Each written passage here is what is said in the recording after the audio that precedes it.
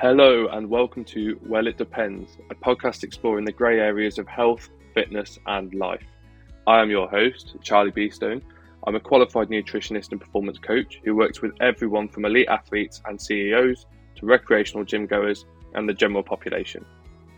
Well, it depends is the title of this podcast, as it's probably the three words that I say most often when asked a question. Because more often than not, the answer is, well, it depends. The aim of this podcast is to try and resist the urge to oversimplify complex topics and to dive deeper to help you, the listener, improve your understanding at a less superficial level. I hope you enjoy the podcast. I hope that it challenges you to reappraise your tightly held beliefs, that you remain open to alternative perspectives, and that you deepen your understanding of the subjects discussed, even if you already have some knowledge of the topic. As basketball coach John Wooden once said, it's what you learn after you know it all that counts. I hope you enjoyed today's episode. Right, here we go then. The podcast that everyone's been waiting to hear since the last podcast that everyone wanted to hear. I'm here with Sam. Sam, how are you doing? I'm not too bad, mate. Good. Do you, first of all, before we get stuck into the topic we're chatting about today, do you want to give a little introduction to who you are and what you do so everyone knows? Absolutely. So I've been in the fitness industry now nearly 10 years. Started out as a personal trainer. Got to a point where I realized nutritionally I didn't really know what I was talking about, but I was stepping into grey areas. So then spent COVID taking a evidence-based AFN kind of course, which really gave me that knowledge and clarity. And I'm a bit like you, aren't I? That from what I can gauge from your content is, I think we're trying to look at the long-term change and also the nuance around a lot of these topics, which we're going to break down today. 100%, mate, yeah. Because it's not done very well. And actually this podcast today, which I'm going to talk about, so the Tim Spector Diary of a CEO podcast, I don't think they did a great job of nuance at times. So I guess before we start then, what are your main feelings about the podcast? So having listened to it now fully, how do you view? Has it changed what you thought about Tim Spector? Has it changed what you thought about any of the topics? How do you feel on the whole? So he's clearly a ridiculously intelligent and qualified guy, and when people ask my opinion, I almost feel like, well, I'm not as qualified as him, but I feel like on the same page. The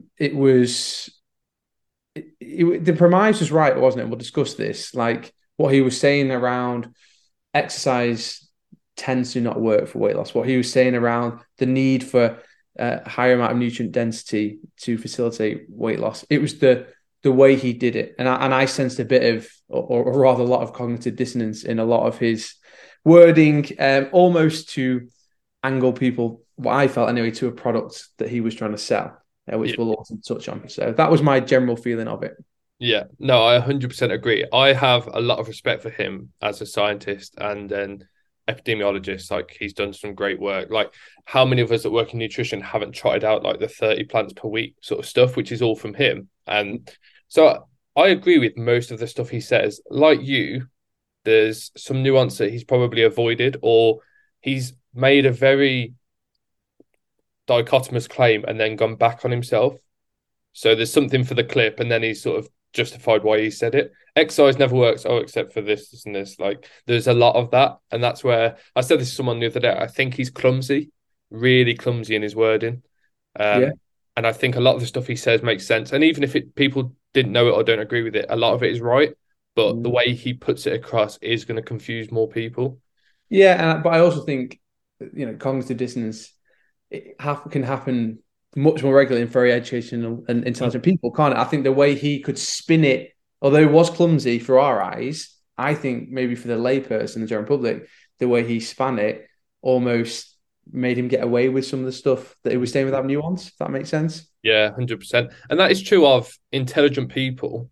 They often can be more dichotomous with their thinking because they have that self-assurance of I'm very intelligent and I'm often right. Therefore, I'm less likely sometimes to take on other views because of how well read I am and how much I think I know. So I think there is an element of that. Overall, yeah, I'm a fan of the work that he does, maybe outside his research work, rather outside of his commercial work, should we say.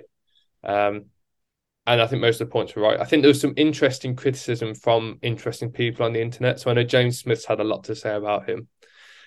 So James Smith said he's making huge claims to try and sell his book, which you could probably argue, but then James Smith has been on there twice doing the same thing. Exactly. And there's also the element of James Smith has no interest in letting this bloke sit there and be an expert, because that takes away time, attention, and money from him. So for someone who's James Smith is fine PT, but he's got a bit of an ego, I think it's fair to say. There's not room for other egos when James Smith's about. So it's in his interest to slag it off, because there's not room. This town ain't big enough for both of us, sort of thing. I think there's very few people who, I don't like the word sell themselves, but there's monetary motives, isn't there? And that can change people. And I think that's, in some respects, maybe more with his Zoe app that we'll touch on, that he may have angled it more towards that in terms of Tim Smith. James Smith, I agree with you. He's a personal trainer who made it early on, isn't he? And he's very calorie deficit simplified. I appreciated more inputs from people like is it BioLane? I think he's somewhere. I've not watched his, but I know who you mean. Alan Aragon, people like that who sit back and really just give a bit more context. Whereas James Smith is quite bullish, isn't he? Yeah, and like I said, he's got no interest in both sides. It doesn't. Why would he? It's fair enough to for us to say and just be like, well, I understand why you're like that, because it's not in your interest too. Whereas you could argue that those other two that you mentioned have more interest in showing balance, to show that they're balanced, because they are marketed on, I'm a balanced view guy. James Smith isn't. But unfortunately, a lot of the time, we know having very binary extremist opinions, it sells, doesn't it? And I think James Smith relies on that. And I think maybe in some parts of this podcast that Tim slipped into, that maybe he didn't feel like he had the time to give the context. But my angle was there was a thought around driving near the end towards that Zoe app. That was how I felt anyway.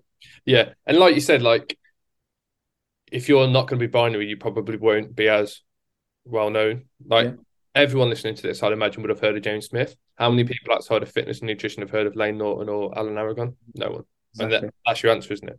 100%. So, in terms of the stuff that he covered, I mean, the first thing he pretty much talked about is the calorie thing, which I know is probably going to take up the most of this podcast. So, I think it's really interesting, because when I listened to it, I heard him say Stephen Bartlett asked him a question and he said calorie counting doesn't work. But Stephen Bartlett asked the question and then he sort of slipped in, calories don't matter. And then he answered the question. And it almost, I feel like it was edited. I don't think that Tim Spector said calories don't matter. Yeah, I feel like that's a very out there statement, given what we obviously know the overwhelming point of weight loss is. I agree with you. Maybe when they edited it, that would have got more attention. It did get more attention. A lot of the argument wasn't. It wasn't just around the conversation around tracking. It almost merged with, well, is this even a game of calories anymore, or is this a game of nutrient quality? Yeah, and it's really interesting. So I went and listened to it again today, and Stephen Bartlett's question is, what do you think about weight loss and being healthy is just about having a calorie deficit?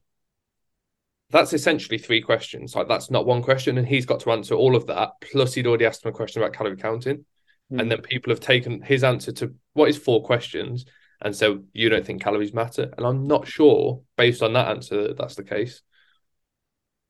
Yeah, we don't know, like I say, with the editing, what was said and what wasn't. I guess it's the annoying thing, and I guess it's where Tim is at now. Does that bother him either way? He's got the exposure. Within reason, I find that any exposure is often good exposure, and that will drive people more to, Steve's podcast, to Tim's books, Zoe app. So everyone's a winner. It's just quite ironic, wasn't it? I found out later that Steve has that investment in Huel, doesn't he? Oh yeah. We'll touch on, I'm sure I cringed a bit when I heard that part. When that advert came on, mate, I died a little bit. I'm not gonna lie. Oh, we'll come on to that.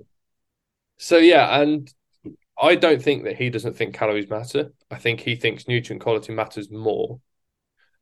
And what frustrated me is he sort of said that focus on calories means that we don't focus on nutrient quality, and I don't think that is the case. Or at least it doesn't have to be the case. But he almost made it sound like it was one or the other, and it's obviously not. I think people can zoom in too closely on either of those, can't they? We have people who will think, well, if I eat healthily, however we define that, that's obviously a grey area in itself. I will automatically lose weight. And don't get me wrong, for a lot of people, because of the satiety nature of certain nutrients like protein, fiber, that does happen. But, you know, we've all been around people who are, I remember years ago being out with my dad's mates, and one of them was trying to lose weight, and he was like, I've ordered this burger, but I'm having a salad because I'm losing weight. And that epitomizes, that's what I thought, because he's adding calories in there, however small they are. So you're absolutely right, mate. We don't want to zoom in too close on either. It has to be a kind of symbiotic relationship with both, doesn't it? 100%. And there was a couple of other times where he sort of contradicts himself a little bit, because he says part of his calorie spiel is we focus too much on calories and macros, like fat, protein, carbs, and that's an old way of thinking, 100 years old, as if that makes it wrong immediately because it's old. But then later on, he goes on to speak about fat and sugar spikes and peaks and things like that. And you think, well, actually, those can't happen without you eating fat and carbohydrates. So you can't try and exclude them from the conversation and bring them back in when you're touching on the Zoe individualization stuff. And I think he was cherry picking very smartly different things. And, you know, I was interested, what caught my attention was the statement he made around, you know, no long-term studies have proved calorie counting works, right? But if we take that metric, neither have any named diets, neither have any diets. We know that, or we know as personally, but also the studies say that true long-term change is where someone starts to change their values and identity and just wants to live this way. So he almost put that on a pedestal, like it's the calories that have been, calorie tracking has been looked at, it doesn't work. Any sort of diet in the long term, 6 months plus, tends to fail, doesn't it? Yeah, 100%. And a few things, like when he says, it doesn't work in the long term, or there's no studies showing it in the long term. I mean, one is research is expensive. Doing a study to get people to track their calories all the time for months and months and years would be fucking expensive. And who would want to do it? Exactly. You get no sign-ups, but you get a lot of dropouts if you did. 100%. But you'd get that with any diet, wouldn't you? I think. Yeah, of course. Yeah.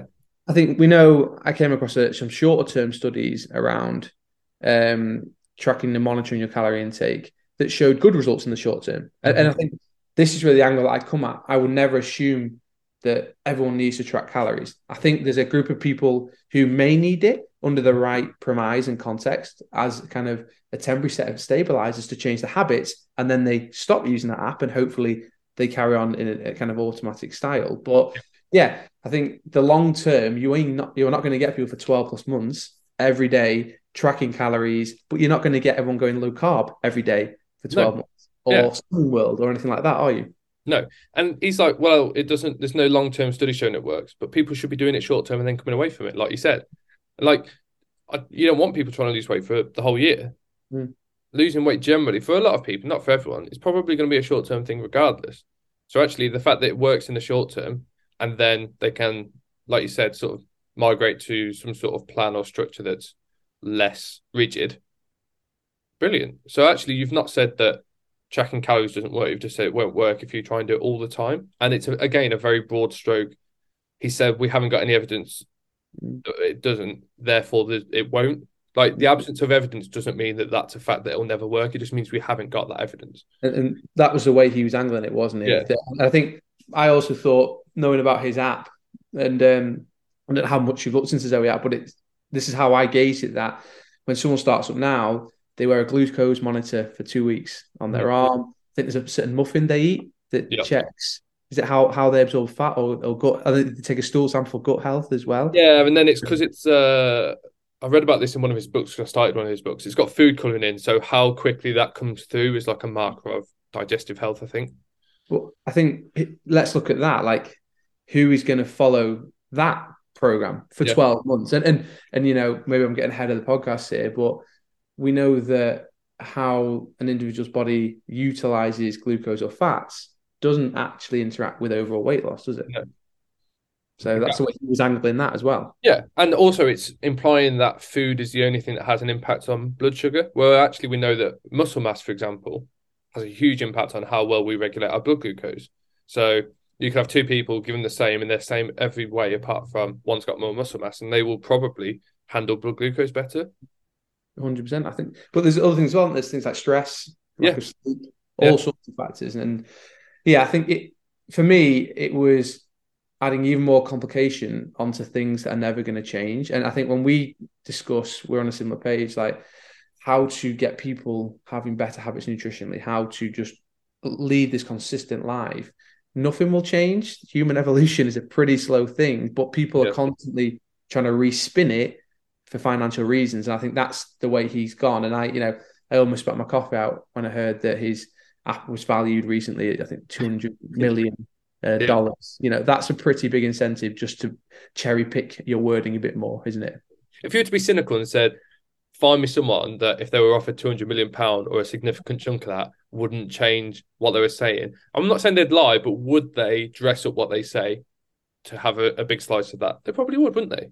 It's difficult not to, mate. I know me and you sit here with a successful business, but clearly nowhere near on that level. Speak for yourself, mate. Yeah, well, who knows? But for me, to be honest, mate, I get it. Like, if that happened to me, could I categorically say that I wouldn't spin it? I'd like to think my values would say no, but when someone's got a fishing rope with $200 million hanging at the end of it, I couldn't promise that in 5 years' time, I'll be honest with you.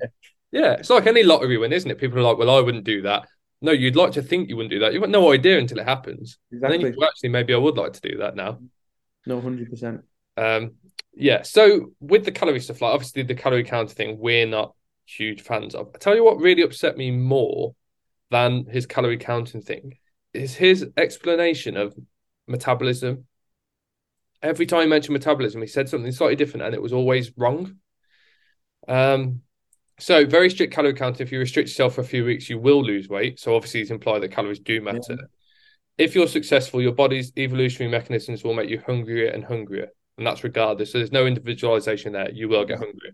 No nuance. And that was a problem, wasn't it? Because we know that isn't the case for everyone. Mm-hmm. Your body goes into shutdown mode and your body isn't expending calories in the same way. Well, that's just bollocks. Like, you can be the best scientist in the world. That's shite. What the fuck's shutdown mode? But he knows better, doesn't he? That's the thing. And it might be that it's a case of he's tried to simplify his language so much that it's now wrong, which is really common with scientific communication. Like, we try and be so simple that everyone can understand that actually we moved away from what the truth is and we've made up something that isn't true. Absolutely. So it might be that, but he might be bullshitting. Yeah, I think you're probably in the middle of both of those. To be fair.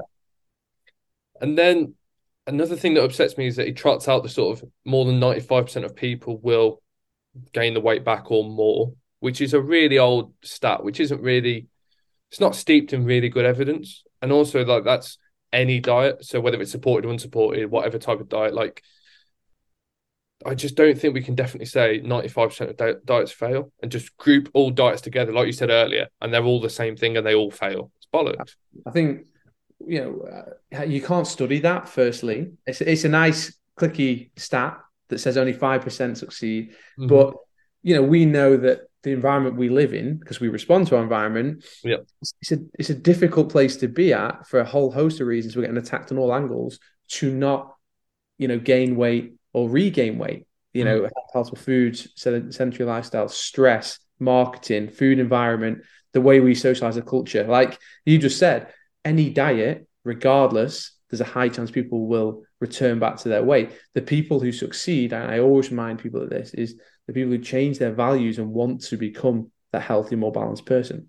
Mm-hmm. Yeah, and they've got to have a reason for doing it. Two, like you said, get past all of those barriers, which there are now. There's more barriers than there's ever been. And there's also arguably more drive to try and be leaner than ever because of social media pressures on us. So those two things conflict to make it really difficult. So people have to have a pretty strong why for, I want to lose weight, for it to stick. That doesn't mean it doesn't work.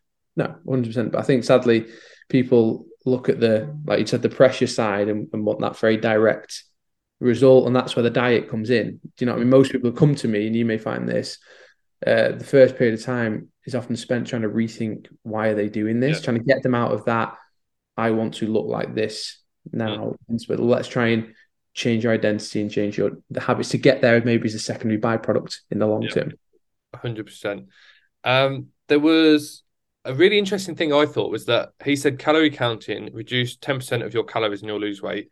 He said it's virtually impossible because restaurants aren't accurate, labels aren't accurate on food products, their averages, etc., which is all true. But then he spends the rest of the podcast telling us to avoid those foods and eat natural, unprocessed foods, which actually, if you do that and you track them in a calorie thing, any sort of tracker, you'll have pretty good estimates actually because they're not processed foods.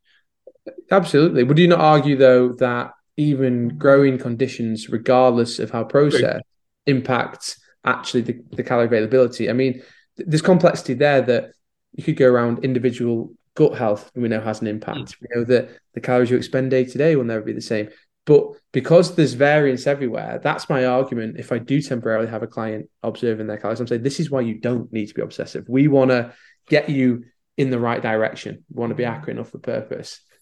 But yeah, absolutely. I don't think that was an argument at all, really. It depends on your margin for error, doesn't it? Like, I think particularly if you track unprocessed whole foods, for want of a better phrase, the variance is small enough that it actually makes it a worthwhile process. I'd argue it's the same for restaurant food and like packaged foods as well, processed foods. But I think definitely for those sorts of foods, the variance is small enough that for the right people at the right time for the right period of time, it makes sense. Absolutely, 100%. I think what temporarily tracking calories can do for some people, it allows them to take the fundamental principles around weight loss, around health, in general, in terms of adequate fiber, adequate protein, and put it into their life in a way that their preferred food preferences, their preferred lifestyle when they want to eat. So that is the value of that, and that's why for some people it can serve, because it's not imposing unnecessary barriers like him with his app saying you'd be better off having a banana instead of an apple and stuff like that. Like, for him to talk about diets and then end up going on one of his own diet conversations was madness to me. Yeah, no, 100%. And actually, like, I feel like we always talk about the barriers to tracking and why people should do it, even if it's hard for them and they don't necessarily want to. People don't realize there are a lot of people that like tracking and want it, and not because of any disordered reason, just because they're, for example, like data-driven people. I work with like a guy who's like CEO of multiple companies, and he just likes data because he's a finance background, loves numbers, and he actually likes tracking stuff and seeing, actually, for that, I could have had that. Might not be accurate, but at least I'm making better choices because of these numbers.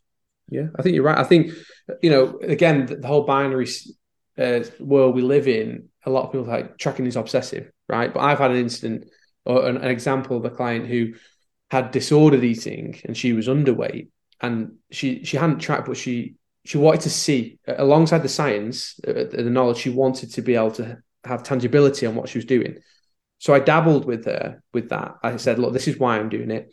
And we did that for 3 months, and she regained the weight with better kind of emotional relationship with herself, because she could see it. It wasn't forever, and we weaned her off that. And that was actually a facilitating tool for something, reversing obsession, when a lot of people think tracking is automatically obsessive. So individual conversation, isn't it? Yeah, and that's a great example of how tracking calories is one tool, but it doesn't have to be used in isolation. If you use it alongside mindful eating, if you use it alongside like emotional regulation stuff, like, it's part of an overall process. It's not we track calories or we do something else. Like, you can use with other things. Absolutely. And I think this is where your standard, I use the term gym bro online coach, where there is no depth behind these are your calories, these are your macros, go track. I'm like you, and I've been coached this way. It's like, well, what are your barriers? What's your relationship with food? What are your values in life? Trying to create a routine in someone's life so that they can have general eating points most of the time. They know how to generally build a good meal. They also know that they can have that flexible approach of their chocolate, of eating out, of drinking. Yeah.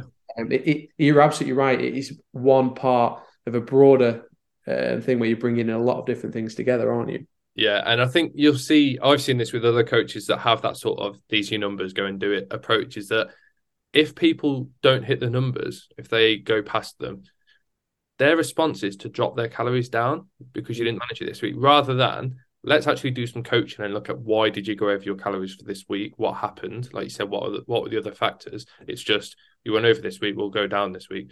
So if you went over your calories last week, surely this week you'll be able to eat less calories. And apparently that makes sense to people. It's madness, but it's like you said, it's one tool that we use alongside other things at the right time for the right people to get the outcome they want. I would say I'd add to that I'm a big believer that there's obviously a lot of pitfalls with apps. So MyFitnessPal is the long-serving one.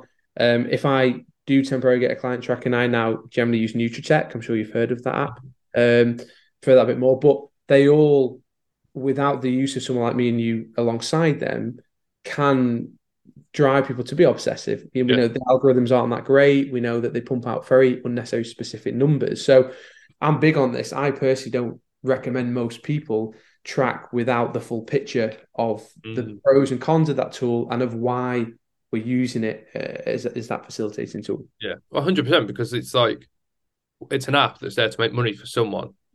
They need you to be on it more, using it more. So cynically, again, they're going to design it in a way, and they'll be paying. People don't understand this. They'll be paying hundreds of thousands to behavioral scientists to say, how can we get this person to spend more time, do more clicks, more shares, which is social media, isn't it? But these apps do the same thing.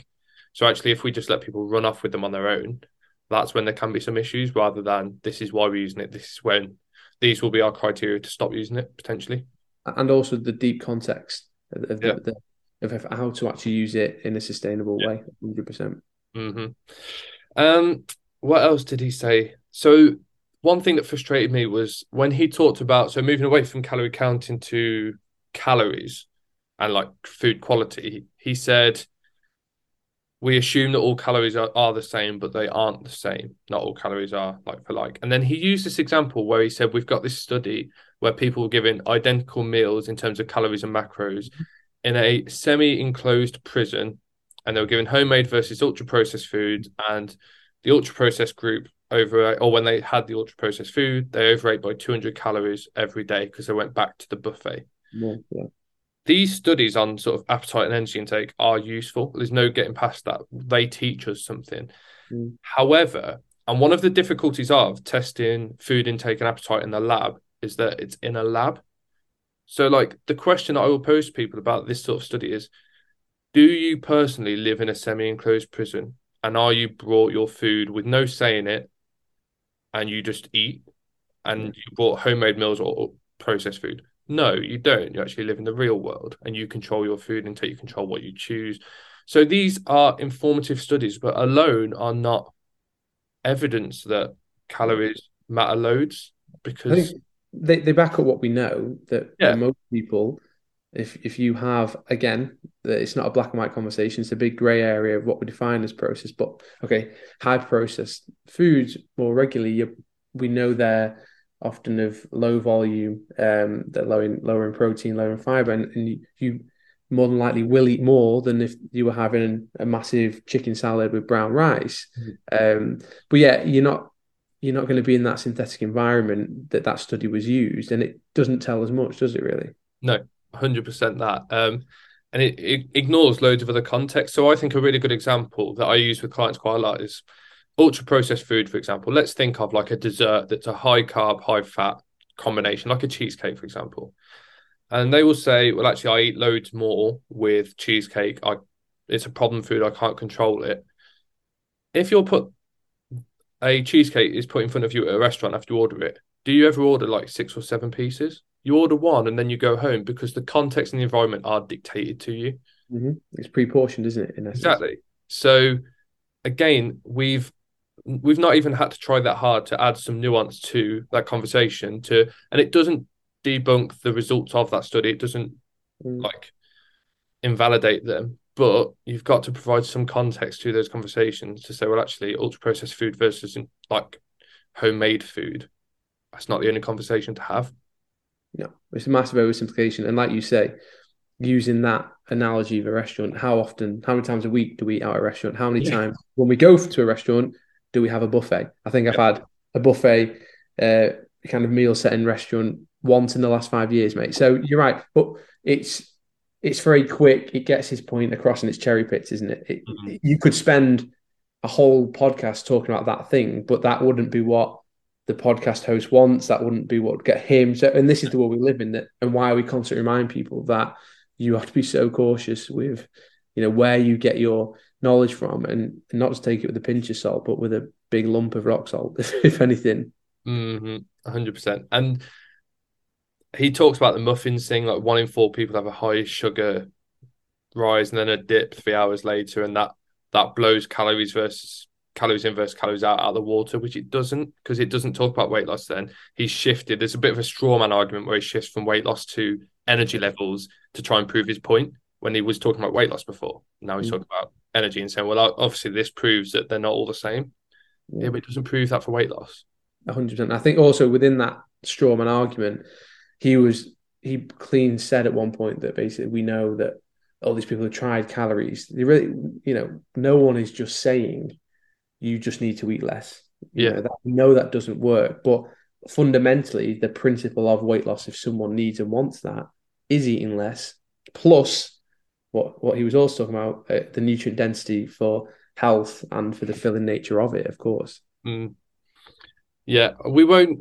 I was going to, but we won't talk about his comments on the food industry and the sort of conspiracy theories, which, to be fair, is an attractive sort of hypothesis as to why there is a big focus on calories and macros from a food company perspective. But then to say, oh, the government are in on it, and it gets a little bit much for me then. Yeah, it's a bit murky, that. Yeah.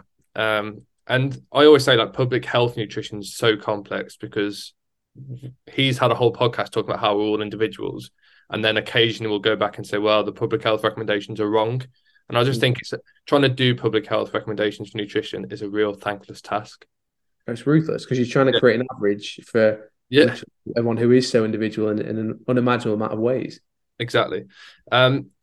He talks about metabolism and says, so he talks about energy balance and says you can't measure energy in very well, which is fair. Like, you can't be that accurate outside of a lab. And he says you can't measure energy out, which isn't strictly true. Like, you can't outside of a lab. Again, it's really difficult. We can put people in like a metabolic ward and actually measure them for the day.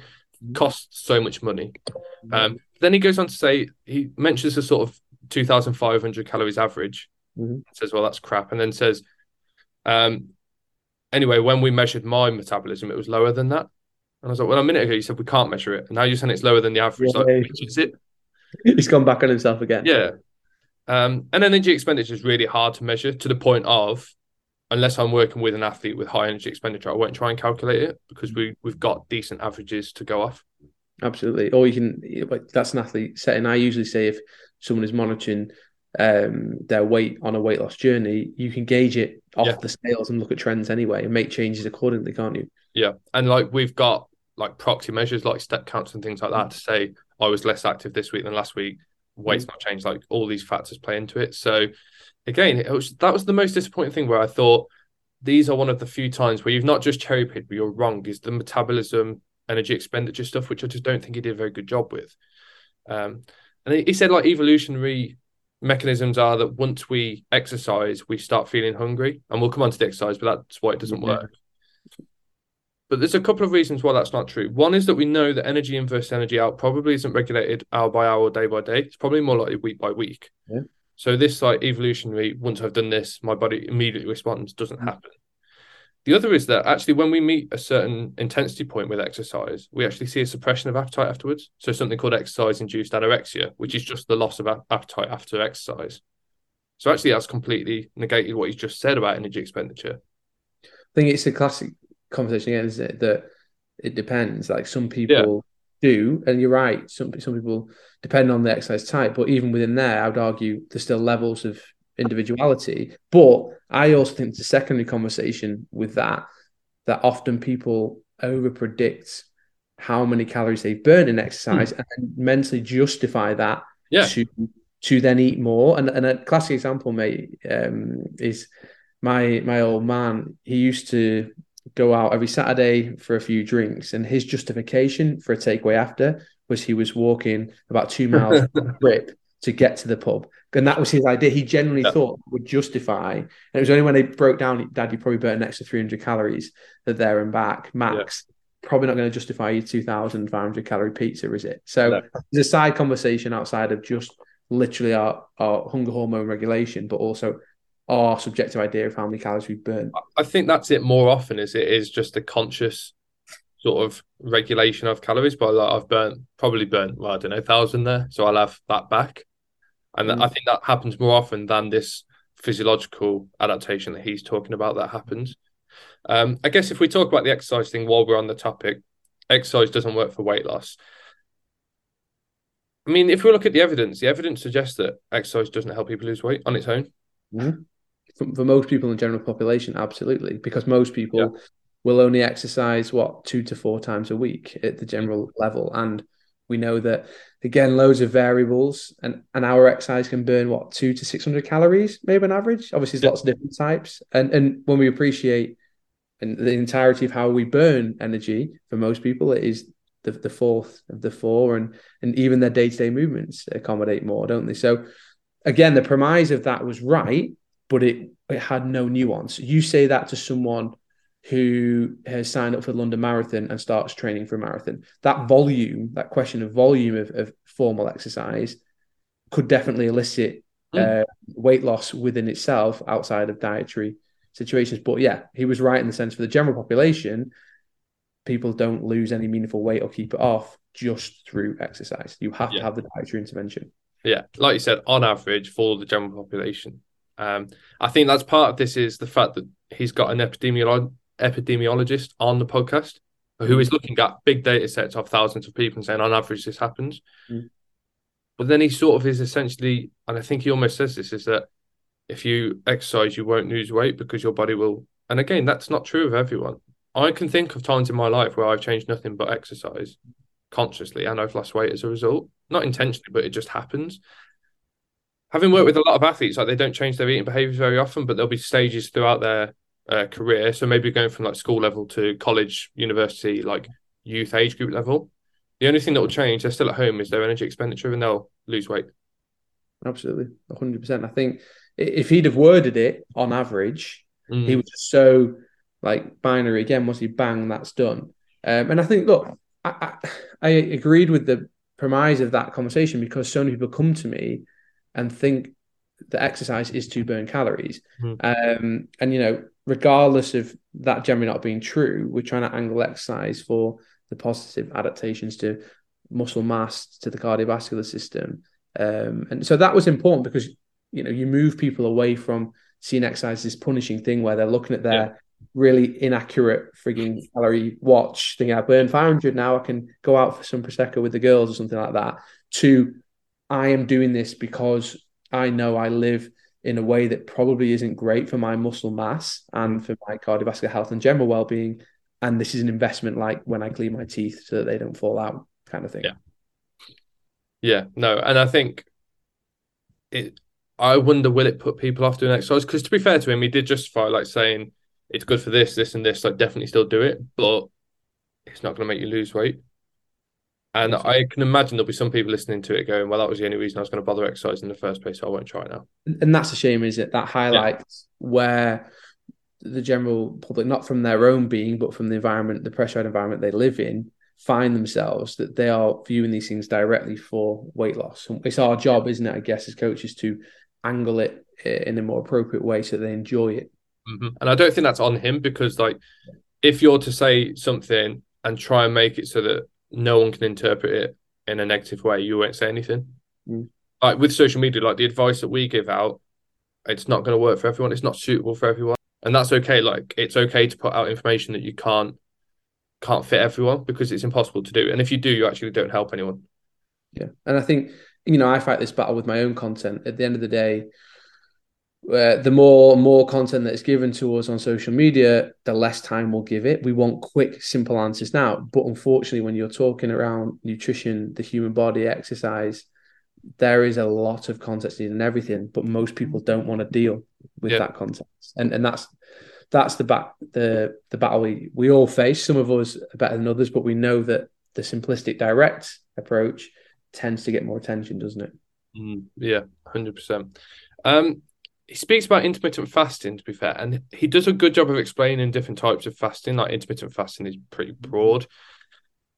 And then he goes on to 10-hour window of eating and says plenty of studies that show it helps with rats and mice, their metabolism and energy management, weight loss, inflammation levels, energy and mood are improved, and there's less hunger. So there was a bit about rats and mice, a bit about people.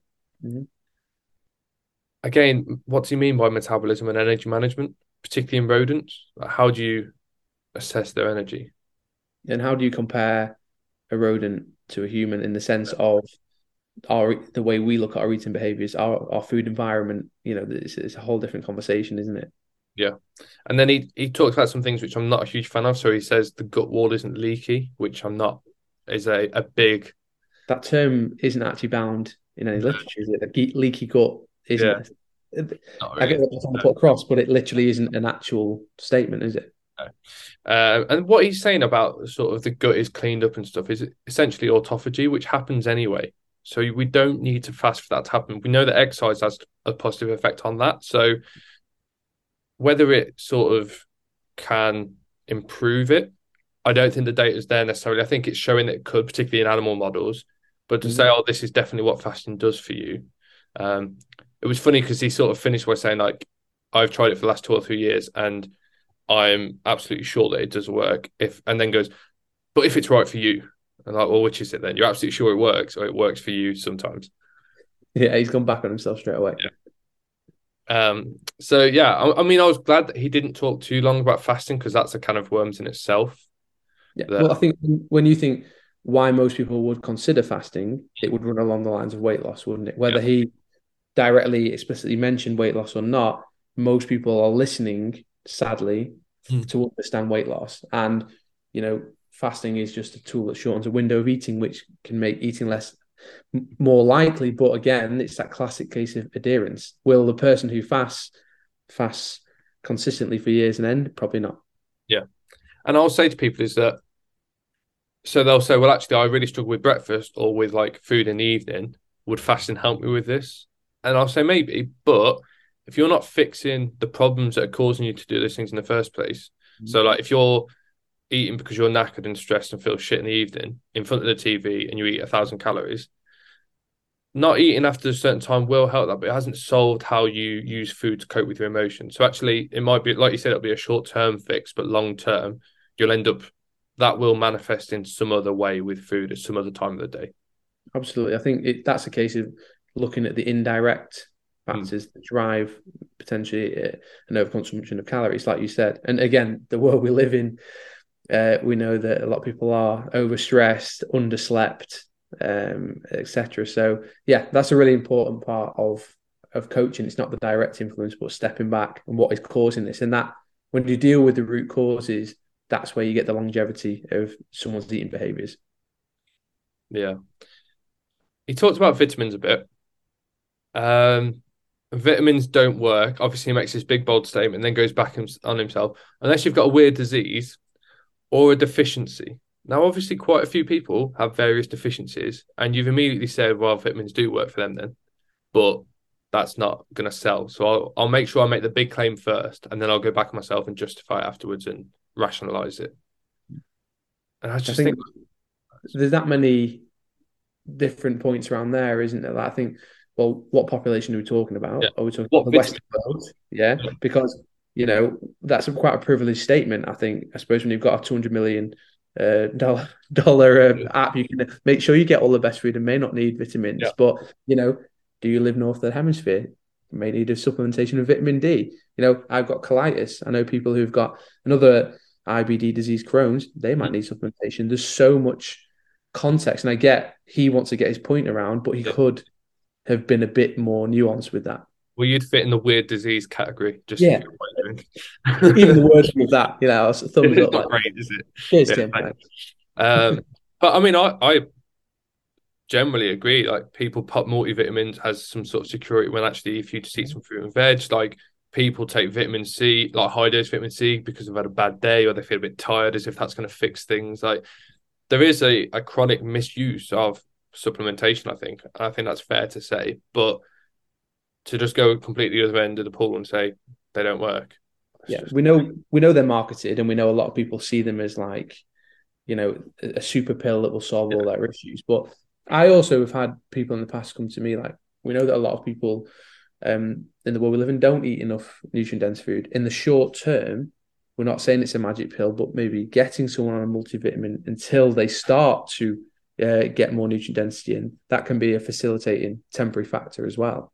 Yeah. So you're saying like, oh, unless your diet quality is awful, you don't need them. Well, the reality is a lot of people's diet is awful quality, and it will stay that way no matter how much you'd love it to be better and how much you'd love them to use your app. Would you rather they got those vitamins and minerals from somewhere or not had them, and you just felt high and mighty about diet? Absolutely. I think there's a conversation around the availability in foods of certain vitamins. For me, do we need to supplement vitamin C? Most of us not, because it's so available in so many veg. Something like vitamin D, like we touched on, this time of year when we synthesize however much, well over 90%, I think, from the sun, we can't get it generally from October to March. Well, then there's a valid response. So it's making sure the population know what is easier to get hold of and where to get it from, and if they're still struggling, then use that as a kind of top up, I guess. Because I've read the start of his book, and he does talk about how the food sources for vitamin D, and I just think that's all well and good, but you're now ignoring the evidence that we probably need to supplement just to back up your claim that vitamins don't work and keep that as strong as possible. And I just think that's a shame, actually. Yeah, no, absolutely. But I mean, that then just guides nicely into the nice fuel break, doesn't it? Really? Oh, yeah. So, quick one from fuel. Health has become a huge priority in my life in the last 2 or 3 years. And I just think you just didn't come across very well in that because you sounded like you knew absolutely nothing about health. If that's really been the case, you'd know more about some of these topics that you spoke about. Absolutely. And you'd be using fuel probably as a last resort rather than a foundation for your healthy behaviours. Yeah, 100%. Yeah, I don't think Stephen Bartlett came across particularly well in the whole thing. I think he was obviously quite agreeable, wasn't he? And he was making claims that, I think he was, speaking of supplementation, he was going to banish whatever it was he was taking, calcium, etc. He's going to say those things, isn't he? Is he going to go away for that and really impose any of that into his life? Absolutely not. He's got what he wanted from that podcast. Tim's got what he's want. Away they go. The storm has been created. We'll all debate it in detail, won't we? Well, we are doing, yeah. Exactly. They spoke about sugar because Stephen went completely keto and lost a stone. His gut issues went, and to be fair, Tim did come out with a decent rebuttal where he said, "You just improved your diet quality?" People don't realize they don't cut out food; they replace foods they were eating with something else. What did you replace it with? I think that's often a bit, particularly with keto, for example, where it's missed. You've got rid of some stuff, but what have you put in instead? Yeah, it's a belief, isn't it, that that thing directly led to that outcome. I suppose that runs along the same line of what people get caught in with the circle of diets. Person goes low carb, loses weight. It was directly because I reduced the carbs. No, you reduced the energy intake. That runs along the same line, doesn't it? And I think one thing that was funny was he said I was loads healthier on keto, and then a bit later on he says I was Googling every fruit and veg to make sure it was keto safe. And nothing says unhealthy relationship with food like having to Google fruit and veg to see whether you can eat them. Absolutely. I mean, then it's how do we define health? Well, it's not just physical health, is it? Exactly. Yeah.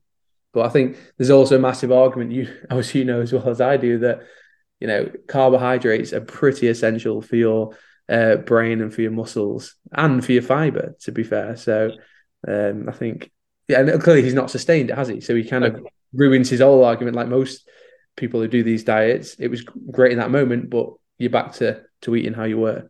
Yeah, and he probably wasn't keto to start with. He just cut out the majority of his carbohydrate. Yeah, absolutely. Gluten intolerance they touch on, which I actually agreed with him. I don't think most people are gluten intolerant. Yeah, I agree with that. There is sort of generalized IBS for a variety of different factors. It was a shame that he had to talk about why it was because of glucose spikes to again sell the fact that we all need to monitor glucose rather than because stress, dehydration, lack of sleep, poor food choices, alcohol, all the things we know can cause IBS. If someone said to you, I've got IBS, where would glucose peaks or spikes come in your answer? You deal with the main pillars of health, wouldn't you? Yeah. Let's say someone has come to me and they've been to the doctor and they have no structural issues with their digestive system, their bloods are fine. To me, I don't pretend to know exactly what's going on, but you look at, well, like you just said, where's your sleep? Where's your stress? Where's your fiber intake? Oh, you're smashing 5 cans of Diet Coke a day. Probably not going to help. That's the line where that would come in. I don't think it would, unless someone was literally snorting 5 kilograms of sugar a day. Then it might be like, well, it's probably not ideal. And to go back to like your personal story with your dad, like my brother was adamant that he was lactose intolerant. And I tried to explain to him maybe it was because he was having dinner at 9 o'clock and dinner was often a whole supermarket pizza and 4 cans of Stella. I would argue maybe, James, that it wasn't the lactose. It was maybe some other lifestyle factors potentially. And you're absolutely right. I think what we are exposed to online and culture, we can jump to a conclusion and miss a whole host of those factors. And speaking about my old man, he has had a lot of investigation into his digestive system because he's been having issues. But he goes out and drinks 8 pints on a Saturday. He has an overestimation, like a lot of us do, of how well he actually eats and how well he sleeps. But actually it's ironic because he's had colonoscopies, he's had cancer on his throat, he's had blood. The docs keep on, there's nothing, we can't find anything wrong with you. But he's like, no, I want to know. And it's that he won't almost look, and I hope he's not listening to this, but he won't look particularly at his food that well or at his sleep that well. And I found that a lot in the general public, because it's a hard thing to do, isn't it? They want the easier, the quicker kind of thing to do. I'll just remove gluten, but then it misses all the more difficult stuff that would probably help if you looked at it. Yeah, but I don't want to look at it, so I'm going to look for something structural or make them keep looking for it. I've seen that a lot as well, to be fair. Where else should we go? He said the research on sugary drinks. He did say it was difficult to know what the effects of sugary drinks are because they're not studied. And there is an element of funding's difficult because there's no interest from the beverage company. So if you look at like isotonic drinks like Lucozade Sport, they're heavily researched in sport because it's in the company's interest to show that they work. Absolutely. Do we see it for health and weight loss? No, because it's not in their interest to say, hands up, what we're selling is shit for you. Like, people aren't going to do that. It's counterproductive quite a bit. Yeah, exactly. Yeah. Anyway, give some money. It doesn't happen. But then when he said, oh, I have the diet versions, and he says like, oh dear, because he has a no sugar version, it's just like, here we go. And then he talks about sweeteners and the effects on the gut and how weight loss drinks don't work because you should save 300 calories and you still didn't lose weight, so they don't work. As if, like, again, that's the only change that you make. It's just like, I haven't looked at the studies he references, but I can imagine that they gave people sugary drinks versus non-sugary drinks and then checked weight loss in people that weren't intentionally trying to lose weight and then saw nothing.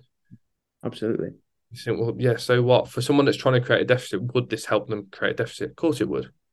Yeah. And I find that, again, we have to be aware that it's probably not ideal on a particular frequency for gut health. It's definitely not ideal for your teeth. I found that out personally from my dentist, who's cost quite a lot of money over the last few years.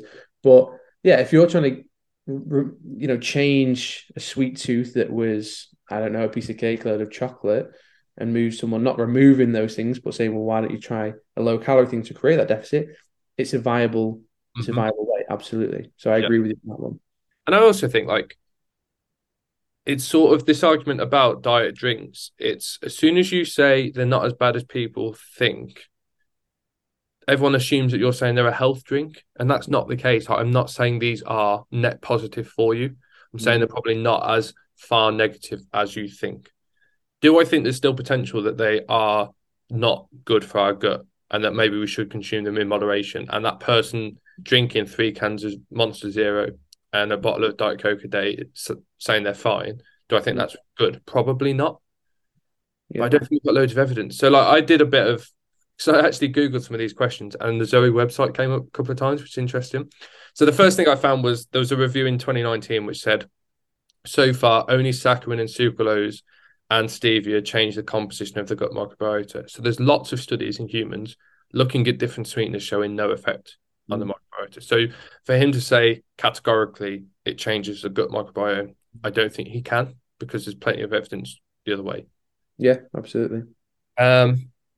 From the Zoe website itself, some human studies haven't identified any effect of artificial sweeteners on gut bacteria. One study in 34 individuals ran for 7 days. Half of them got sucralose, half got placebo. There's no difference in glucose control, insulin resistance, or the gut microbiome.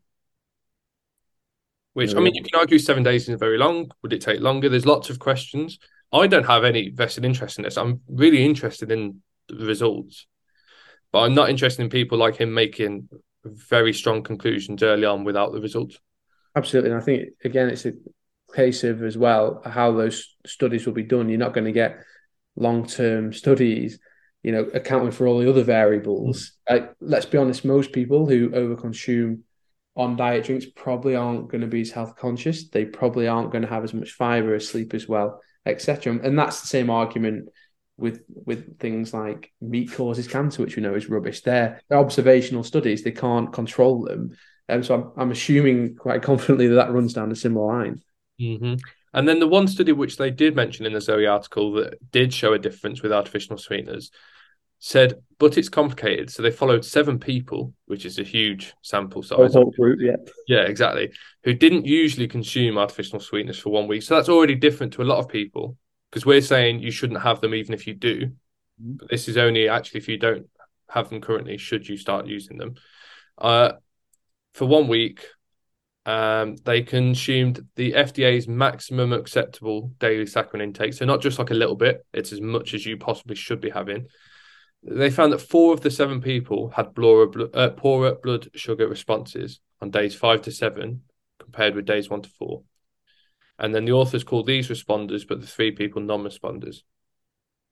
And what they found is that the people that responded had different gut microbiomes to the ones that didn't. So it's almost like you said, like the people that already had quite a poor gut microbiome because of other lifestyle things tolerated it worse than the people that were okay. Absolutely. And I think that, it runs along the same line, doesn't it? You can't directly account for all those variables, that we all live our lives so differently.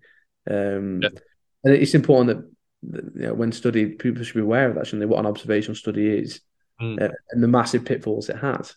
Yeah. And there was one point where he did quite a good job of explaining what he looks for when he's looking at studies. He says, you can't just look at one study that the Daily Mail published. You have to look at the sort of totality of the evidence. You have to look at all of the different factors. He mentions cause and effect a couple of times during the podcast, which I don't think Stephen understood what that meant. And he generally did quite a good job of explaining research, but there were times, and also the thing that upset me about the sweetener sort of conversation was towards the end of that part of the podcast, he said, we know very little about these products and they're not as bad as sugar, but. So I thought you've contradicted yourself there, because you've said, well, actually, this is what we know about it, but then you said we don't know much about it. Oh, I drink them instead of the sugary ones. Oh dear. Oh, actually, they're not as bad as sugar. Like, which is it? Yeah, absolutely. He just flip-flops a lot between different things, doesn't he? I guess one disappointing thing that he says is the sort of stuff around the microbiome and mood. Mm-hmm. And I think it's going to be damaging for some people to hear him say we need to sort out the gut before we consider antidepressants. Like, I know he used to be a physician as well, actually. But I just think, like, everything else he said, you could argue, but it's not going to necessarily hurt people. Telling people that like fruit and veg is better than antidepressants has the potential to hurt people potentially.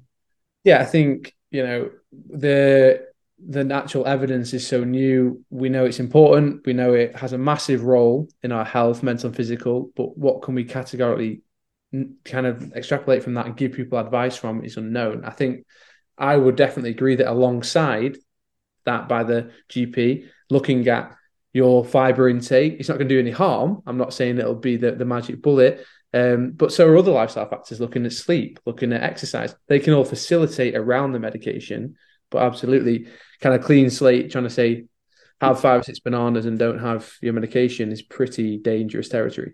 Especially because he goes on and says depression is multifactorial and there's genetics and there's other things. Like, say that first, and then so actually this might be part of your treatment. But to compare the two, I don't think was necessarily morally the right thing to do, because he must know how people are going to interpret that, or some people. Yeah, but again, a big part of his app is based around gut health, isn't it? He's trying to drive everything he can, I guess, towards that argument. to get people signed up. Yeah. So I guess if we end on his app then, because one thing that pissed me off about it was we don't talk about calories. It's taboo. Like to just not talk about something which we obviously know is at least part of the conversation, even if you don't want it to be front and center, and B, to like have things that are off the table, you can't talk about them. I don't think that's necessarily healthy in itself. And I think just the word taboo, to call it taboo. No, we know it's the part that matters, but we know that we shouldn't just be talking solely about it. I think that's the best way of wording it. But what's interesting with me, I don't know the history of the Zoe app, but I had a client on with me last week, Joe, and he actually downloaded it during COVID. And I feel from what he was saying, it started out as this like general COVID statistics about symptoms, and it's now merged into this kind of sellable product around weight loss and health, which I thought Joe himself was quite miffed off with that, because he ended up deleting the app because it started from collecting data on COVID to then start to market to him. So he just that is interesting, because I know they've done a lot of research on COVID, which is obviously great because it's needed. But then if they're using that as a means of collecting lots of data to then market to people, dangerous territory. That's unethical at best, isn't it? Absolutely. I had no idea that was the case. Like you said, I've not used it, don't know that much about it. I think he focuses a lot on fat peaks and sugar peaks, which aren't, again, for me, the biggest priority for someone. But you can't justify making them spend lots of money and giving them a glucose monitor and all those other tests if you don't talk about things like that. And I think, that really just sums up what we keep saying about these different things. Like, nothing changes. Like, how would you now, even with this, give your advice around not just weight loss but leading a more balanced life? It makes no difference, and it's just another way of imposing unnecessary complexity and causing confusion in the general public and stress in the general public, when this sounds like a really simple statement, and clearly it's not. But eating a predominant nutrient dense diet, however we define that, most of the time in a way that fits in with your routine, assessing your barriers, assessing your values, that's what works. But it doesn't sell as a marketable product, does it? I think the key things that you've said there are unnecessary complexity. Because I'm quite controversially, because I'm quite interested in the sort of like cognitive performance side of things. And I don't think that something like continuous glucose monitor, I don't think that's the best use for it. I think everyone should have access to it with diabetes and things like that first. Do I think for an individual really focused on high performance in that area, that data on how they use glucose and how they respond to it would or could be used to improve their cognitive performance? I actually probably think it could. I agree. Should it be marketed that you need to know this to improve your health and to generally be better? Absolutely fucking not. Like, I'm talking, if you are like CEO of a company worth millions and you've got the money to do this testing privately and pay for it all, I think you could probably find something. And again, if we optimized everything else first, we could look at that and actually use it. But to take that and say, actually, for Gen Pop, who we're marketing to for this 200 million company, we should all be using that, I just think that's not right. It makes people focus the lens away from the priority. And, outside of upholding the principles of good nutrition, and if someone needs that deficit of calories to get weight loss, the biggest factor is adherence. And that is the thing that people lose, don't they? With all these things, how long is that person going to stick that thing on their arm? How long are they going to work through the app, every day and go, oh, it said I must have an apple instead of banana. They get annoyed, they end up back at the circle. Before you know it, they've got a full house in bingo of all the diets, and like, what is going on? And that, to me, is the frustration that adherence and sustainability, consistency, that's where the value is, isn't it? Mm-hmm. And we have to say, for like the sake of nuance, which we spoke about all day, that will work better for some people because they like the shiny toys. They like the idea that I've got this little secret that they're telling me that no one else knows about, and that's why I'm doing really well. Some people will like that. But like you said, there will be a lot of people that I can't stick to this anymore. There's too many moving parts to it. I just want to know what I need to do and when. But some people will really like the toys. I think, they'll like it if in the short term it facilitates a transition of values and identity. I don't fully write off name diets, but again, that, like tracking calories, there isn't a long-term study. We have to look past these little different diets and try and get someone to look within at their identity and their routine. And I think that's where empowering people with knowledge, proper evidence-based knowledge, of keeping it as simple. As coaches, we have a duty to not overcomplicate this. That's what diets do. I think that's where long-term success is. And he even says, like, when Stephen says, what diet should I follow? He could just say, you should follow these principles, but he says, no, follow the gut-friendly diet or the gut health diet, or gives it a name. And you're like, when people are immediately going to think, I'm on this diet rather than I'm making these changes. Like, I don't think the labels ever help. No, you're absolutely right. The name should be the name of you as an individual. That's what I say to everyone. Charlie's diet, Sam's diet, or Charlie's way of eating, Sam's way of eating. Yeah. Like, my food preferences, my routine, my calorie requirement, not that I know it perfectly, but they're all individual. And that's what is also lost in translation, isn't it? That individual side. Yeah. I think, like, if you're a coach, you can name a program, because there are more than just the food itself as part of that. So, like, I have this program that does all these things. Great. Diet, there's this sort of implication that I have to follow these foods, not these foods. I have to do this rule, not this rule. And that's when I think it becomes a negative. Yeah, I think there's a middle ground, isn't there? That if we're so vague, we don't help anyone. Yeah. But if we're specific, we then also just cause a whole host of issues. So it's found that middle ground where you give an individual a framework that they can put the building blocks in a way that work for them. That's how I view my coaching. I'm guessing you're the same. You want to take people on a journey of giving the principles, helping them build that into their life, understanding their needs, wants, and beliefs, and then leaving them in a position where, like, okay, I know that now, and I can consistently apply that in my life. Yeah, 100%. It's just not sexy, is it? It doesn't Nope. sound. I've learned that, and I've learned that through my research. I have to put some names on some stuff and then educate people when I've got them around the actual principles. Yeah, I think that's a big part of our job that's really difficult, actually, is that sometimes you have to play the game in order to get people in front of you where you know you can help them. So, like, sometimes you have to talk about weight loss diets. You have to talk about some of the terminology that other people that they use themselves to, like, tone up, for example, and things like that. You have to do that. And some people, I've been asked before, don't you feel like sleazy or salesy? And I think, well, no, because I know the help that I give them works. And if that's the game I've got to play in order to get someone in front of me and give them evidence-based, like, good, ethical, moral help, then I'm willing to make that trade-off, I think. And that's exactly what my business coach worded it to me, because I'm like you, I'm that passionate around my values that I want to be truthful and honest in this world full of crap. Yeah. He said, look, meet people where they're at, and then align them when you've got them. And that, you're right. I would rather pull people in with the terms weight loss, toning, and then while they're with me, actually give them the full context on all those things, because at least they're not going to some other fad diet at the end of the day. Yeah, that's how my brain processes it as well.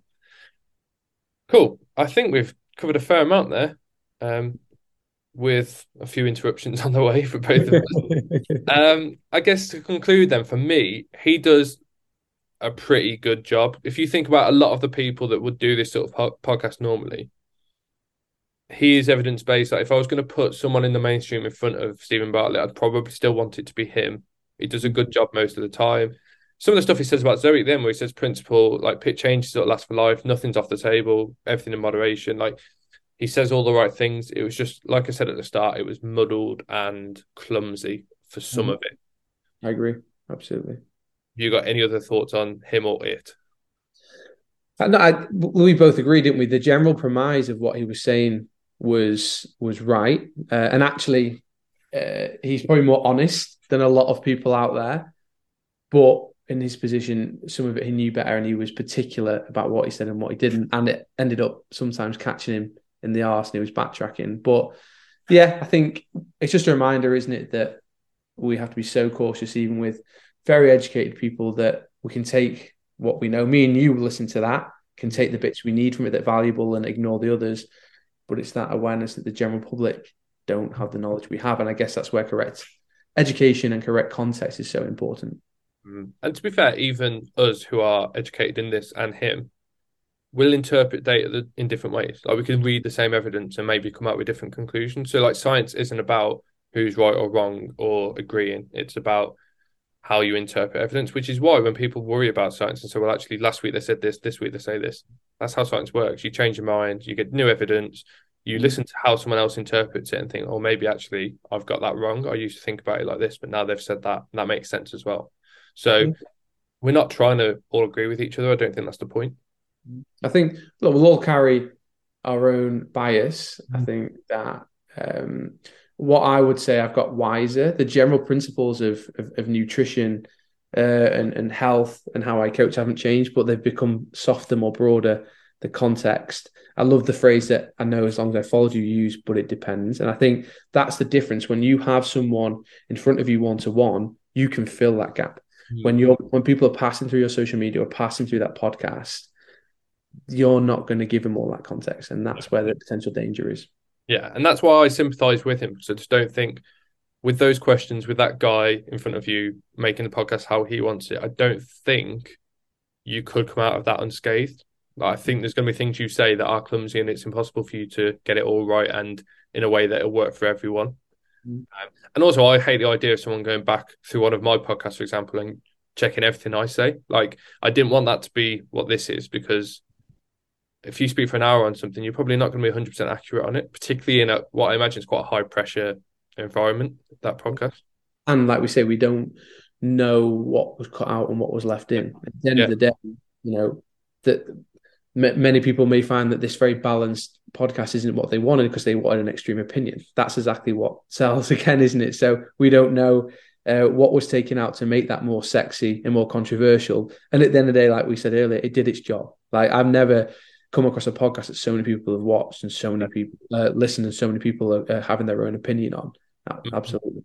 And to be fair, what might happen from it, if you were to be very optimistic, is that less people will track who shouldn't have tracked anyway, and people will eat more plants when they should have eaten more plants anyway. So you'd hope that the general themes of the podcast got through to people. And I think generally, even though we've sort of slated a lot of it, he did a really good job for the most part. Yeah, I think if you look at it like that, and I think that plus the topic of exercise, that we can generally agree on that it shouldn't be primarily viewed as a weight loss tool, that it has lots of other benefits. I think that's a great realization. You're absolutely right. The two there are big issues. They just needed context. Yeah, 100%. Sam, thank you very much for your time. An absolute pleasure. First podcast guest that I've had, so that's been very nice. Okay, awesome. Thank you for anyone that did listen, but it's probably a bit too balanced to get anyone listening to it, so it's probably just me and you chatting about it. But yeah, thank you very much. I will chat to you later on, mate. Yeah, an absolute pleasure, mate. Speak to you soon. Cheers. Bye.